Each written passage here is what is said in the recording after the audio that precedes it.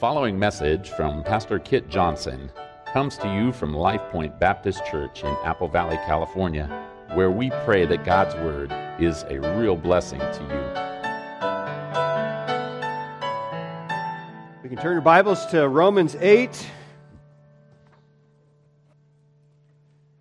We're going to be in verses 31 through 39 this morning, and so that means that we have reached the halfway point in our study through the book of Romans. And so we began the series almost exactly a year ago on May 22nd, 2022. And if you're curious, this is sermon number 39, which is actually, I've kept up with what other guys have done preaching through the book, and I have preached far fewer sermons in Romans 1 through 8 than a lot of other guys have done. So anyway, there's some texts I've covered in 1 week that some guys take 3 or 4 to get through. So you're getting the condensed version. But anyway, I doubt there will be 39 more sermons because chapters 9 through 16 are not quite as dense as chapters 1 through 8, at least theologically. But I'm not going to make any guarantees, all right? And there's a lot of really important ground still to cover in chapters 9 through 16, and I'm looking forward to all of that. But we're not just at the halfway point mathematically in the book of Romans. We are also coming at the end of chapter 8 to the conclusion of a very significant section of Scripture. In fact, I would say that Romans 1 through 8 is the most significant explanation of the gospel and of the Christian life that God has given us anywhere, period. And we've looked at a lot of amazing and very foundational passages of Scripture that together create a very important image on what the Christian life is and how it is that we relate to God. And so I hope that this study of Romans 1 through 8 will serve as an important foundation for how you think about your relationship to God and for how you think about the Christian life. But of course, we're not quite done yet. And so Romans 1 through 8 ends climactically with verses 31 through 39. So let's go ahead and read those verses. God says to us, "What then shall we say to these things? If God is for us, who is against us? He who did not spare his own Son, but delivered him over for us all, how will he not also with him freely give us all things? Who will bring a charge against God's elect? God is the one who justifies. Who is the one who condemns? Christ Jesus is he who died. Yes, rather, who was raised, who is at the right hand of God, who also intercedes for us. Who will separate us from the love of Christ? Will tribulation, or distress, or persecution, or famine, or nakedness, or peril, or sword? Just as it is written, for your sake we are being put to death all day long. We are considered as sheep to be slaughtered. But in all these things, we overwhelmingly conquer through him who loved us. For I am convinced that neither death, nor life, nor angels, nor principalities, nor things present, nor things to come, nor powers, nor height, nor depth, nor any other created thing will be able to separate us from the love of God, which is in Christ Jesus our Lord." That's a wonderful passage of Scripture. It's theologically rich. It's beautiful writing, just beautiful imagery. But as well, it's a passage that really grows on you as you mature in the Christian life. And that's because the more you mature in Christ, the more you struggle for godliness, the more you come to appreciate just how weak we all are spiritually and the threats that constantly attack our faith. And if you've been in the church long and been involved in people's lives as long, you've seen the carnage that Satan can cause among people who profess to be saved. You've seen people's faith ruined and shipwrecked and terrible damage done by the temptations of sin and the temptations of the world. And the carnage is real because the threats are real. And this passage doesn't shy away from the threats that we face in our efforts to serve the Lord. But it also reassures us that none of them can stand up to the almighty, unfailing love of God, which is in Christ Jesus our Lord. And so praise the Lord that no matter what threats you may face to your faith, God's love is always stronger and it is always more persistent. And therefore we can trust God that no matter what threats we may face, nothing can separate the child of God from God's love. And verses 31 and 32 begin the passage by challenging us, first of all, to trust God's character. Trust God's character. And he particularly challenges us to trust two aspects of God's character. So first of all, verse 31 challenges us to believe that God is strong. God is strong. So again, verse 31 asks, what then shall we say to these things? If God is for us, who is against us? Now that verse, and really the entire passage, use a lot of questions to get us to really think and ponder what is being said. And the first question calls us to reflect on everything that we have learned in Romans 1 through 8. Paul says, what shall we say to all these things? So think back to everything that we've studied in Romans 1 through 8, in the past 38 sermons. And notice that Paul summarizes all of it as God is for us. Now, I can't think of a better summary of Romans 1 through 8 than that. That at one point, I stood under God's wrath. That's where the story begins in chapter 1, verse 18.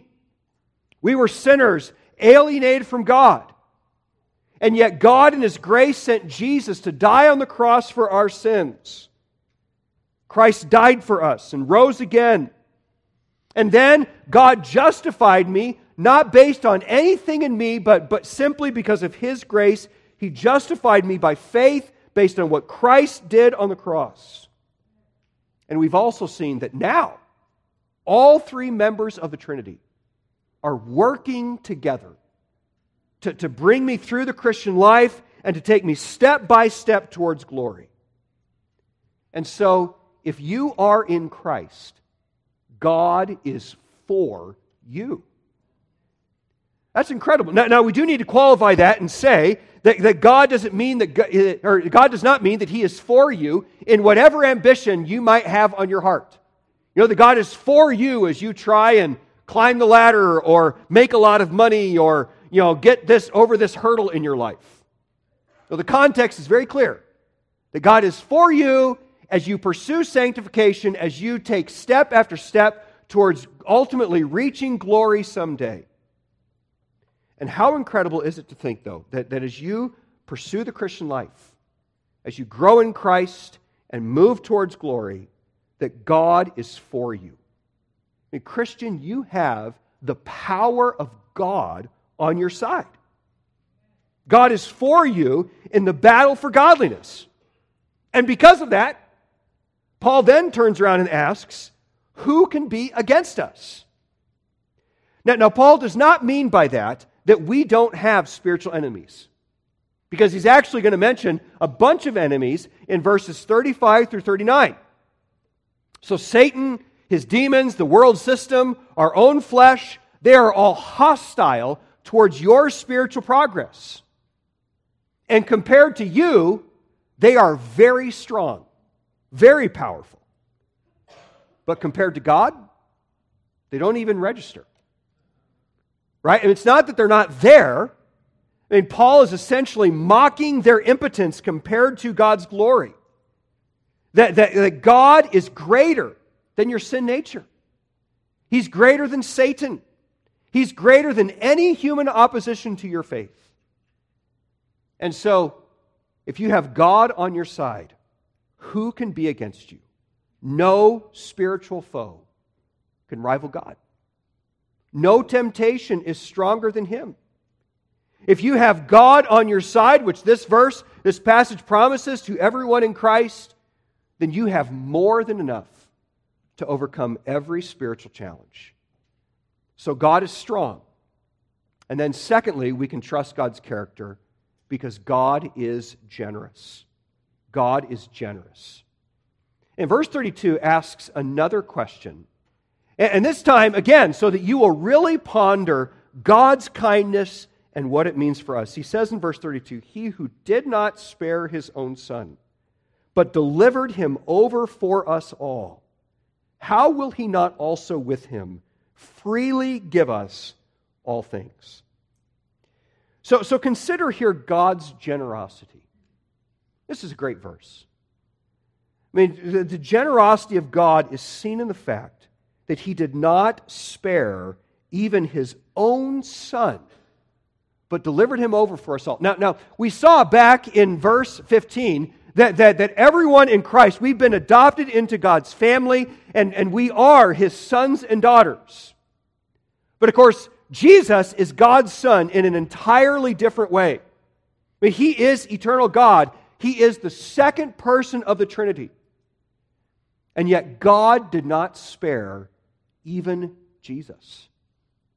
What does John 3:16 say? John 3:16 says, "God so loved the world that He gave His only begotten Son." And we know the story. Jesus came into this world and He suffered as a man. And ultimately, as our text says, God delivered Him over for us all, speaking there of death. And so Isaiah 53 verse 10 says that the Lord was pleased to crush Him. And so Christ took our guilt. He suffered our punishment so that we could be rescued from the wrath of God.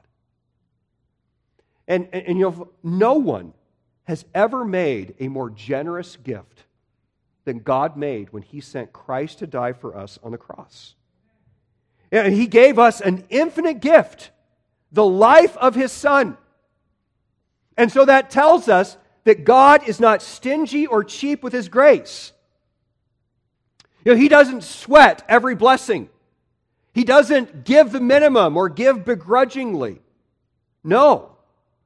At the cross, God proved that He is generous, He is gracious, and He is compassionate. And so in light of that incredible gift that God gave at the cross, Paul asks a powerful question.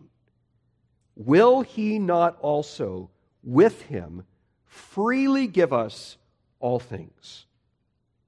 Now again, we have to recognize that all things here does not literally mean anything and everything that you want. Right? So God is not promising in this verse that if you trust in Him and that He's going to give you health and wealth and prosperity, He's going to make all your dreams come true. Whatever desire you have, God is going to grant it to you. No. I mean, we know from last week that all things in context is specifically all things that lead to eternal glory. Right? We talked last week about the fact that the ultimate good that God is working in us is that we would be conformed to the image of His Son. So God is working in our lives to do that work. And He will give us all things, generously provide for every need as we pursue godliness. So God is promising you that just as He generously gave His Son on the cross, He will provide every resource you need to fight sin, to overcome temptation, and to become like your Savior. Ephesians 1:3 says that He has blessed us with every spiritual blessing. Every spiritual blessing in Christ.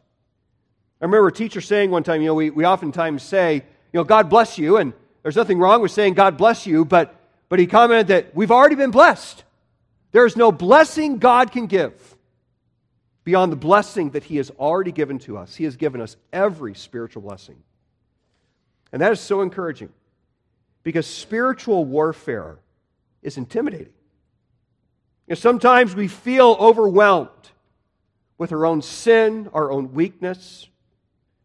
Sometimes our struggles are overbearing, and sometimes we look at the road ahead and we have no idea how we're going to persevere through them. And sometimes we panic, and sometimes we think, well, maybe I can improve on God's grace. Maybe there's some book out there or some self-help manual. manual. Maybe there's some drug out there that can do the job that the grace of God might not be enough to finish. But God gave you His Son. He gave you His Son. He knows what you need. And He freely gives everything that we need. So you don't need to go find something more than Jesus. God's grace is sufficient. So believe Him and trust Him. So God's strength and God's generosity are strong reasons to trust Him that He will sustain us through every spiritual challenge. So trust God's character. And then secondly, trust God's saving work. Trust God's saving work. And we see this in verses 33 and 34. So first of all, in these verses, Paul highlights both the work of the Father and the work of the Son for our salvation. So first, he tells us in verse 33 that the Father justifies. Verse 33 says, "Who will bring a charge against God's elect? God is the one who justifies." Now, as we've seen a number of times in the book of Romans, this is another instance where God takes us into His own courtroom. And God is the judge in this courtroom, and we are the defendant. And Paul asks, who will bring a charge against God's elect? So is there anyone who could stand up in the courtroom of God and make an accusation against you that would be worthy of your eternal condemnation? Now maybe you don't find that question all that concerning. You'd say, of course not. And sure, I'm not perfect, and yeah, I've done some things I shouldn't do, but I'm a good person. And I have certainly not done anything worthy of God's condemnation. Or maybe it could be very true for those of us who've been around the gospel for years and years, that you've believed the gospel for a long time. And you have begun to take for granted just how sinful you are in the miracle of God's justification. But in either case, Romans has said very clearly that apart from Christ, the answer to that question is yes. Many people could bring accusations against you worthy of death. So look back at chapter 3. Just for the sake of review, chapter 3, verses 9 through 11. Chapter 3, verse 9. Paul says, "What then? Are we better than they? Not at all. For we have already charged that both Jews and Greeks are all under sin. As it is written, there is none righteous, not even one. There is none who understands. There is none who seeks for God."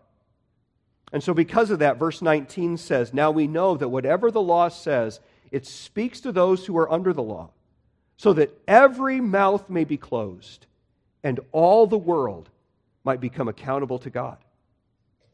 Now, that includes you, and it includes me. So Satan and lots of people in your life could stand up in the courtroom of God, and they could make accusations against you that would merit your eternal condemnation. The Bible, the book of Romans, is abundantly clear about that fact. So if you are relying on your goodness, the good things you've done, the bad things you've avoided, if you're banking on your Christian heritage, your Christian name, your identification, self-identification as a Christian, to make you survive the courtroom of God, you should be terrified.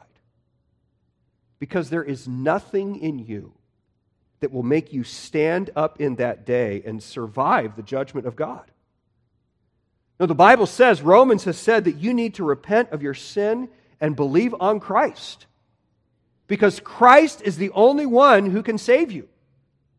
I mean, notice that this verse, all right, this verse back in chapter 8, verse 33, is not a promise to every person on the planet, is it? He says, "Who will bring a charge against God's elect?" So that's talking about the people that God has chosen for Himself and who have believed the gospel. So for these people, he says, these people alone, there is hope. But if you receive Christ, He changes everything. And why is that? It's because God is the one who justifies. And so when you believe the gospel, we've seen in Romans that you are placed in Christ. And when you're placed in Christ and in His righteousness, God then doesn't look at your sin in His courtroom. He instead looks at the righteousness of His Son. And when you believe on Christ, God declares you not guilty. He justifies you. God, the judge, makes that declaration. And no one can overcome God's declaration. It doesn't matter how much Satan or anyone else might run their mouth. When God says not guilty, it's done. And so if you need to be saved, if you have never received Christ as your Savior, please receive Him today. We'd love to talk with you today. Share the gospel with you. Talk through what the Bible teaches about how you can have a relationship with God. And you need to be saved. And if you are saved, I hope that you never grow calloused to the incredible gift of the gospel and the incredible security that this verse describes. And do you realize that every day you commit sins that ought to obliterate your relationship to God? Every day. And yet your hope remains firm because God is the one who justifies. What an assurance. So don't listen to Satan's accusations. Listen to God's promises. Because nothing can threaten our salvation. Because sovereign God justifies. And that's an incredible source of security and assurance for all of God's people. So the Father justifies, and then verse 34 adds that Christ intercedes. Christ intercedes. Look at verse 34. It says, "Who is the one who condemns? Christ Jesus is He who has died. Yes, rather, who was raised, who is at the right hand of God, who also intercedes for us." So Paul here asks another probing question. He says, who is the one who condemns? Now again, no one should skip over that question because we all deserve condemnation. And so we might think, well, of course, I don't deserve condemnation. But we all, if we're going to appreciate this verse, we have to appreciate the condemnation that we all deserve. And do you know that you are safe from that condemnation? And what is our hope of escaping that condemnation? Well, Paul answers with three great works of Christ.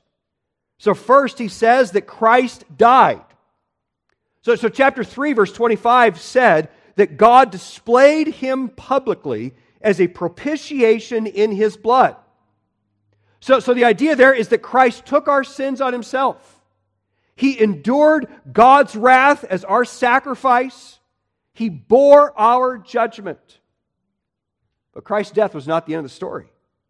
Because Paul goes on to add, yes, rather, who was raised. So we saw in chapter 1, verse 4, that Christ was declared the Son of God with power by the resurrection from the dead. And so when Christ rose from the dead, it wasn't just that God revived a body. No, He declared His lordship, His right to rule. And so Christ ascended to the Father's right hand, where He sits in power and glory. And Paul here says, from His seat at the right hand of the Father, He intercedes for us. Now that's an incredible thought. Yeah, because again, imagine standing in the courtroom of God as the defendant. God's the judge, and Satan or some rival or person in your life stands up in that courtroom, and they begin lobbing all sorts of very legitimate accusations against you. Did you see what Kit did yesterday? Did you see how he sinned against your will? That deserves wrath. And so Satan, or who else is pictured here, is making all these accusations. And yet Jesus is at the judge's right hand. And He answers every accusation. 1 John 2:1 calls Jesus our advocate with the Father. And so Satan says, look at what Kit did this morning. He broke the second commandment, the second great commandment. He was mean to his friend. He lost his temper. I mean, he broke the second most foundational truth. Love your neighbors yourself. He deserves to go to hell for that. And Jesus responds, he's right. What he did was sinful. It was evil. It was wrong. But I paid for that. I paid for that on the cross. And he is justified in me.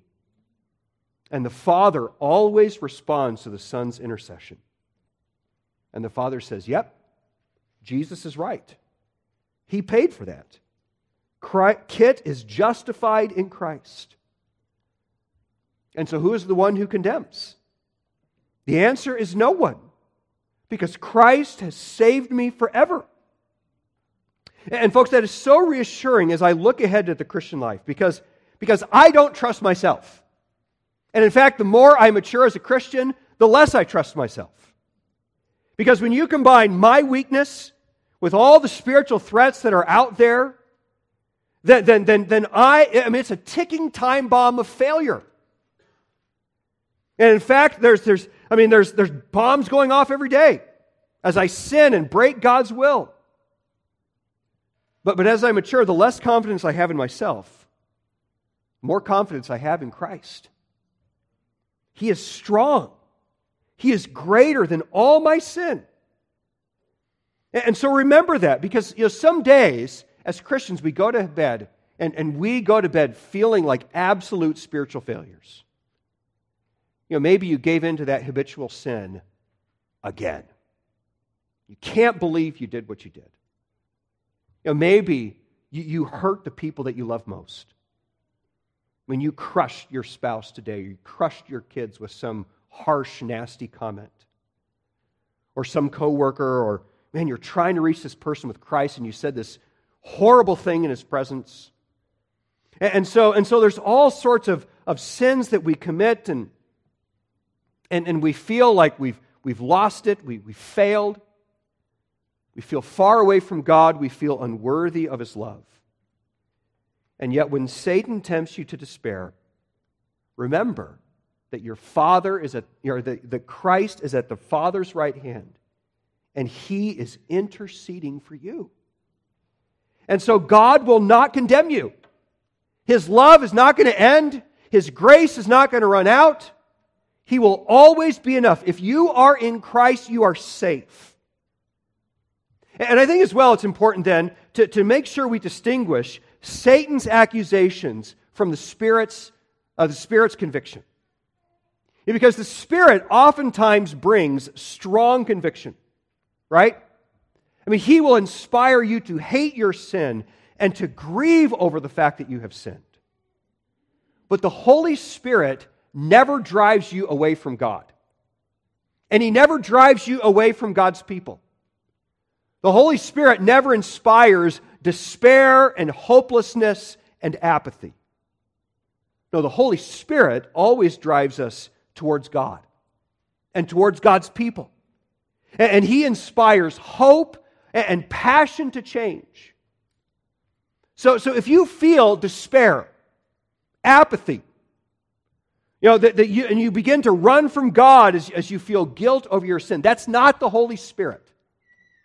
That is Satan at work. Satan's accusation.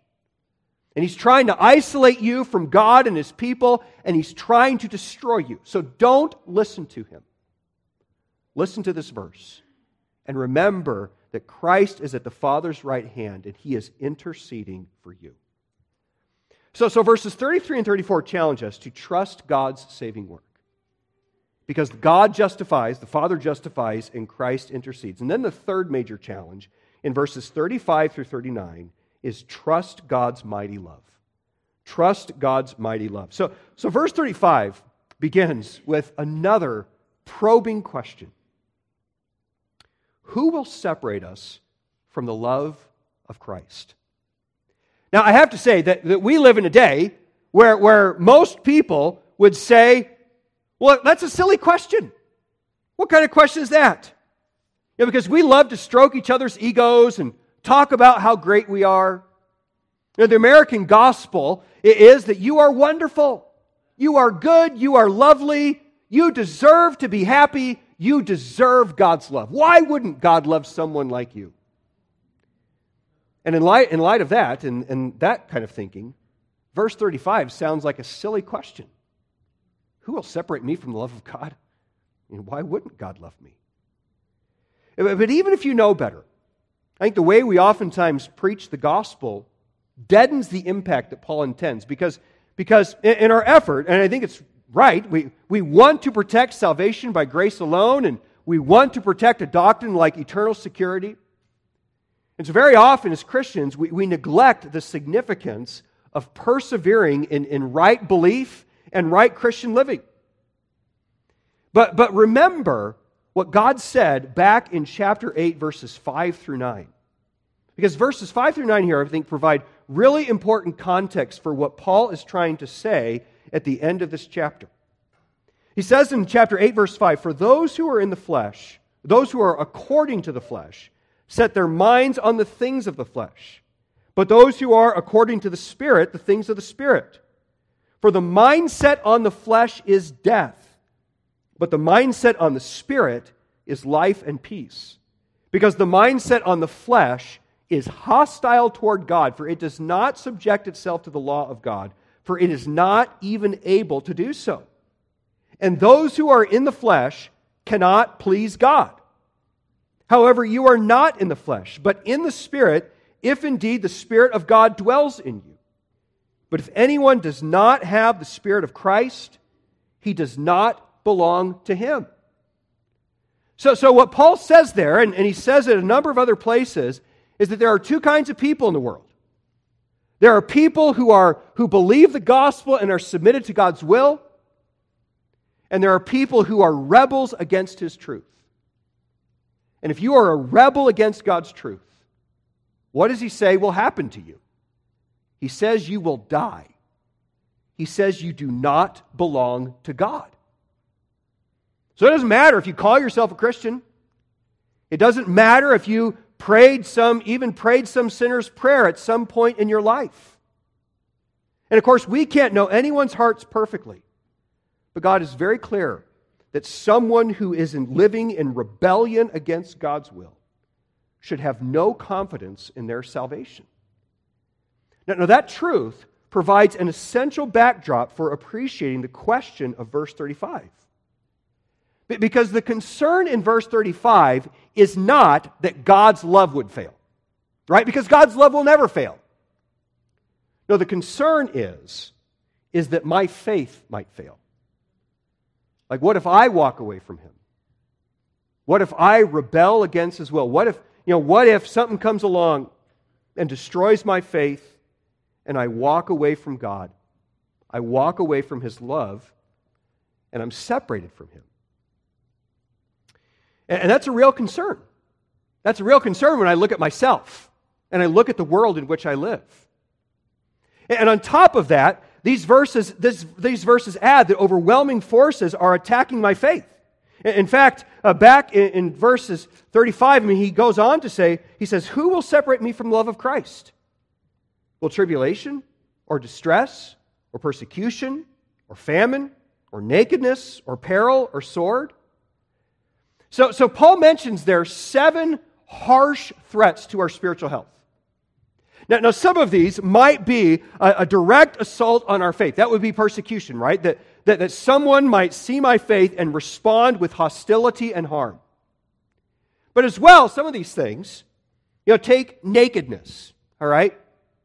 Like nakedness would not have to be the direct result of your Christian faith. But if you are struggling to put clothes on your back, well, you're going to be tempted to be bitter and angry at God, to think that He has done something to harm you wrongly, and you're going to be tempted to compromise your faith in order to get clothes on your back. And so all of these things are things that would cause us potentially to walk away from our faith, to leave the Lord. And in fact, verse 36 quotes Psalm 44, verse 22 to say that believers have always faced those hardships. It says, just as is written, for your sake, we are being put to death all day long. We are considered as sheep to be slaughtered. But what God is saying there is that the normal experience of God's people is one of living in a hostile world that is trying to destroy us. In fact, by the time Paul wrote the book of Romans, he had already experienced 6 of the 7 hardships that he mentions here in verse 35. The only one that he hadn't experienced was the sword. Because once you endure the sword, you're not alive anymore to talk about it. But just a few years after he wrote the book of Romans, Paul did endure the sword as Nero beheaded him. And so ultimately, Paul experienced all of these.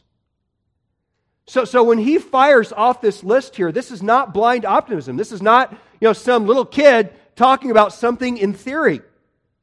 No, Paul had endured all of these except the last one. And he had seen the grace of God carry him through them all. And so God was faithful to him. And he is speaking out of his own horrible experience. And yet, through all these things, what does he say in verse 37? He says, and yet in all these things, we overwhelmingly conquer through him who loved us. Now, that's a fascinating verse. And in this verse, Paul uses a fascinating compound verb. And so the verb that he uses here, the root of the verb is the Greek verb nikao. And so Nike gets their name from this verb, and this verb means victory. But Paul here adds a prefix to it, the prefix hooper, and it seems to be that the point here is to communicate emphasis. And so the idea is that in the Christian life, we don't just kind of squeak through with a 1-point triple overtime victory. No, we overwhelmingly conquer. And so even the worst threat will not ruin a genuine Christian. No, God gives victory. He gives overwhelming victory.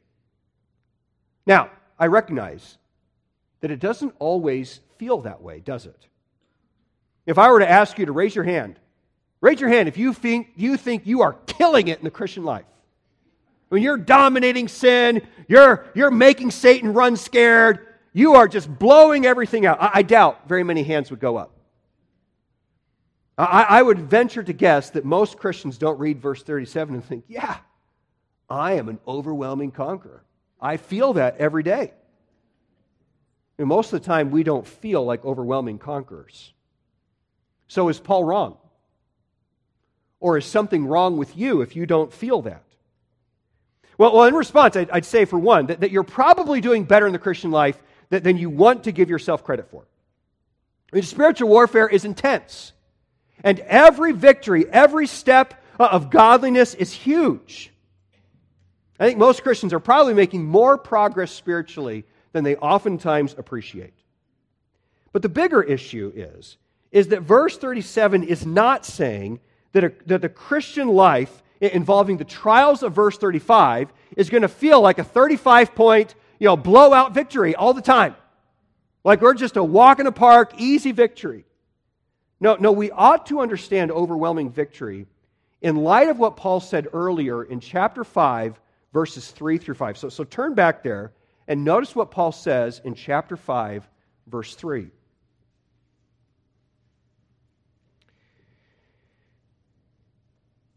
He says, and not only this, but we also exult in our tribulations, knowing that tribulation brings about perseverance, and perseverance, proven character, and proven character, hope. And hope does not disappoint, because the love of God has been poured out within our hearts through the Holy Spirit who was given to us. So what God is saying there is that being a conqueror does not mean that you never struggle. No, rather it means that spiritual threats do not destroy you. And in fact, what God says to us there in chapter 5 is that instead of these threats destroying us, they actually sanctify us. And by the fact that they refine us and sanctify us, they produce hope and encouragement that God will continue to grow us and change us and so we press forward.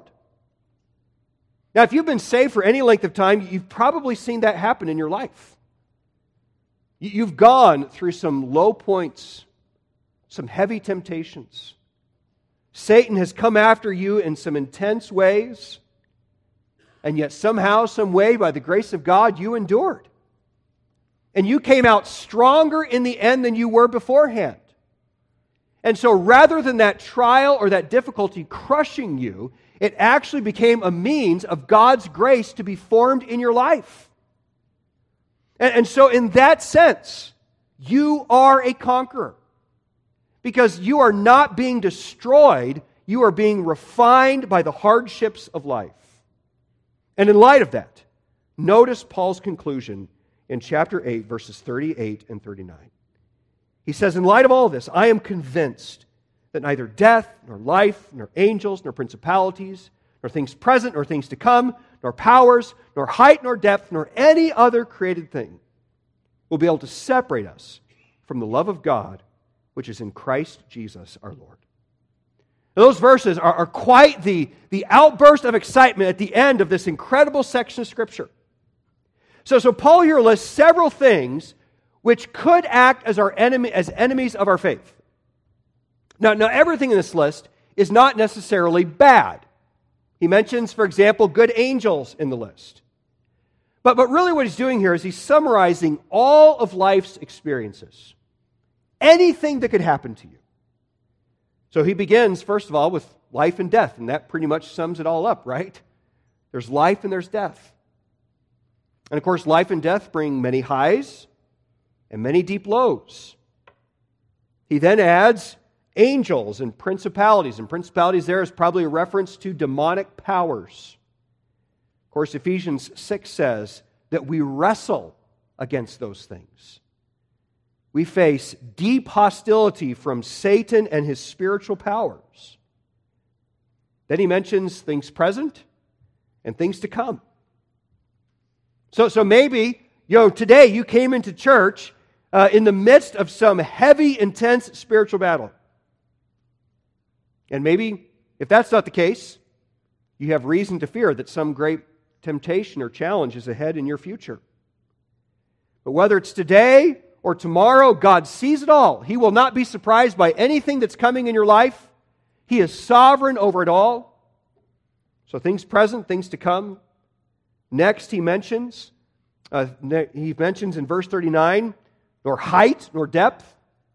And that seems to be a reference really to everything in the created universe. So from the lowest valley to the most distant star, all of it, whatever it might be. And in case anything got left out possibly, he says any other created thing. Which of course is everything outside of God. Because God is the creator of it all. And so he mentions here every possible thing. And again, some of these things are bad. Some of these things we immediately see as a threat to our spiritual health. But even the best things in your life can become a threat to your spiritual health if you begin to love them in place of God. Anything can become a distraction, a worldly care that keeps you from loving God with all your heart, soul, mind, and strength. And so the question is, can anything in life, anything in your past, anything in your future, separate you from the love of God in Christ?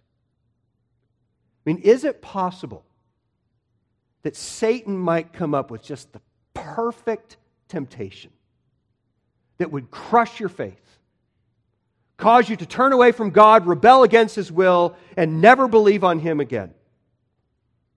Well, what does God say? He says, absolutely not.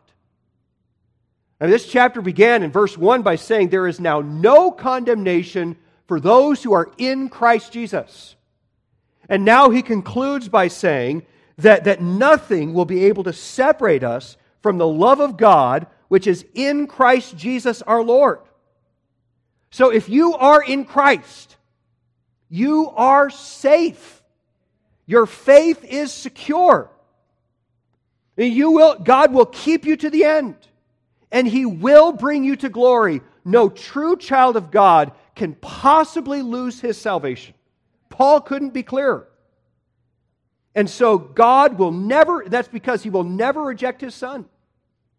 Christ has secured every grace for His people. And so God's love will always be near. Christian, you will never be separated from the love of God in Christ. You will persevere through every challenge. God will refine your faith. It might not always be pretty. In fact, it might be very ugly some days. But God will be faithful. And someday, He will finish the process. You will be perfectly conformed to the image of His Son, and you will dwell in the presence of God's glory and grace for all of eternity. So, folks, God is for us. That's the message of Romans 1 through 8. And if God is for us, who can be against us? Heavenly Father, we thank You for this incredible truth. We thank You that You are for Your people. What an assurance. What a grace. And so we thank You today for Your amazing grace that is over us and around us, and for all that You do. God, thank You for justification. Thank You for Christ's intercession. Thank You for how You are at work. Thank You for Your perfect purpose. God, I pray that all of us would rest in the love of God and in Your perfect grace, Your mighty grace, to sustain us through everything that is ahead. Lord, I pray for any who are here who have not received Christ. Lord, we pray that today they would repent of their sins and believe the gospel, that they would receive Christ as their Lord and Savior, and that they could know the assurance, the love of God as reflected in your word. And so, God, be with us this week. I pray that we would walk in Your grace, that we would keep these truths close to our hearts and our minds, that they would sustain us and keep us. And we thank You for the assurance that You will do what You have said. In Jesus' name, amen.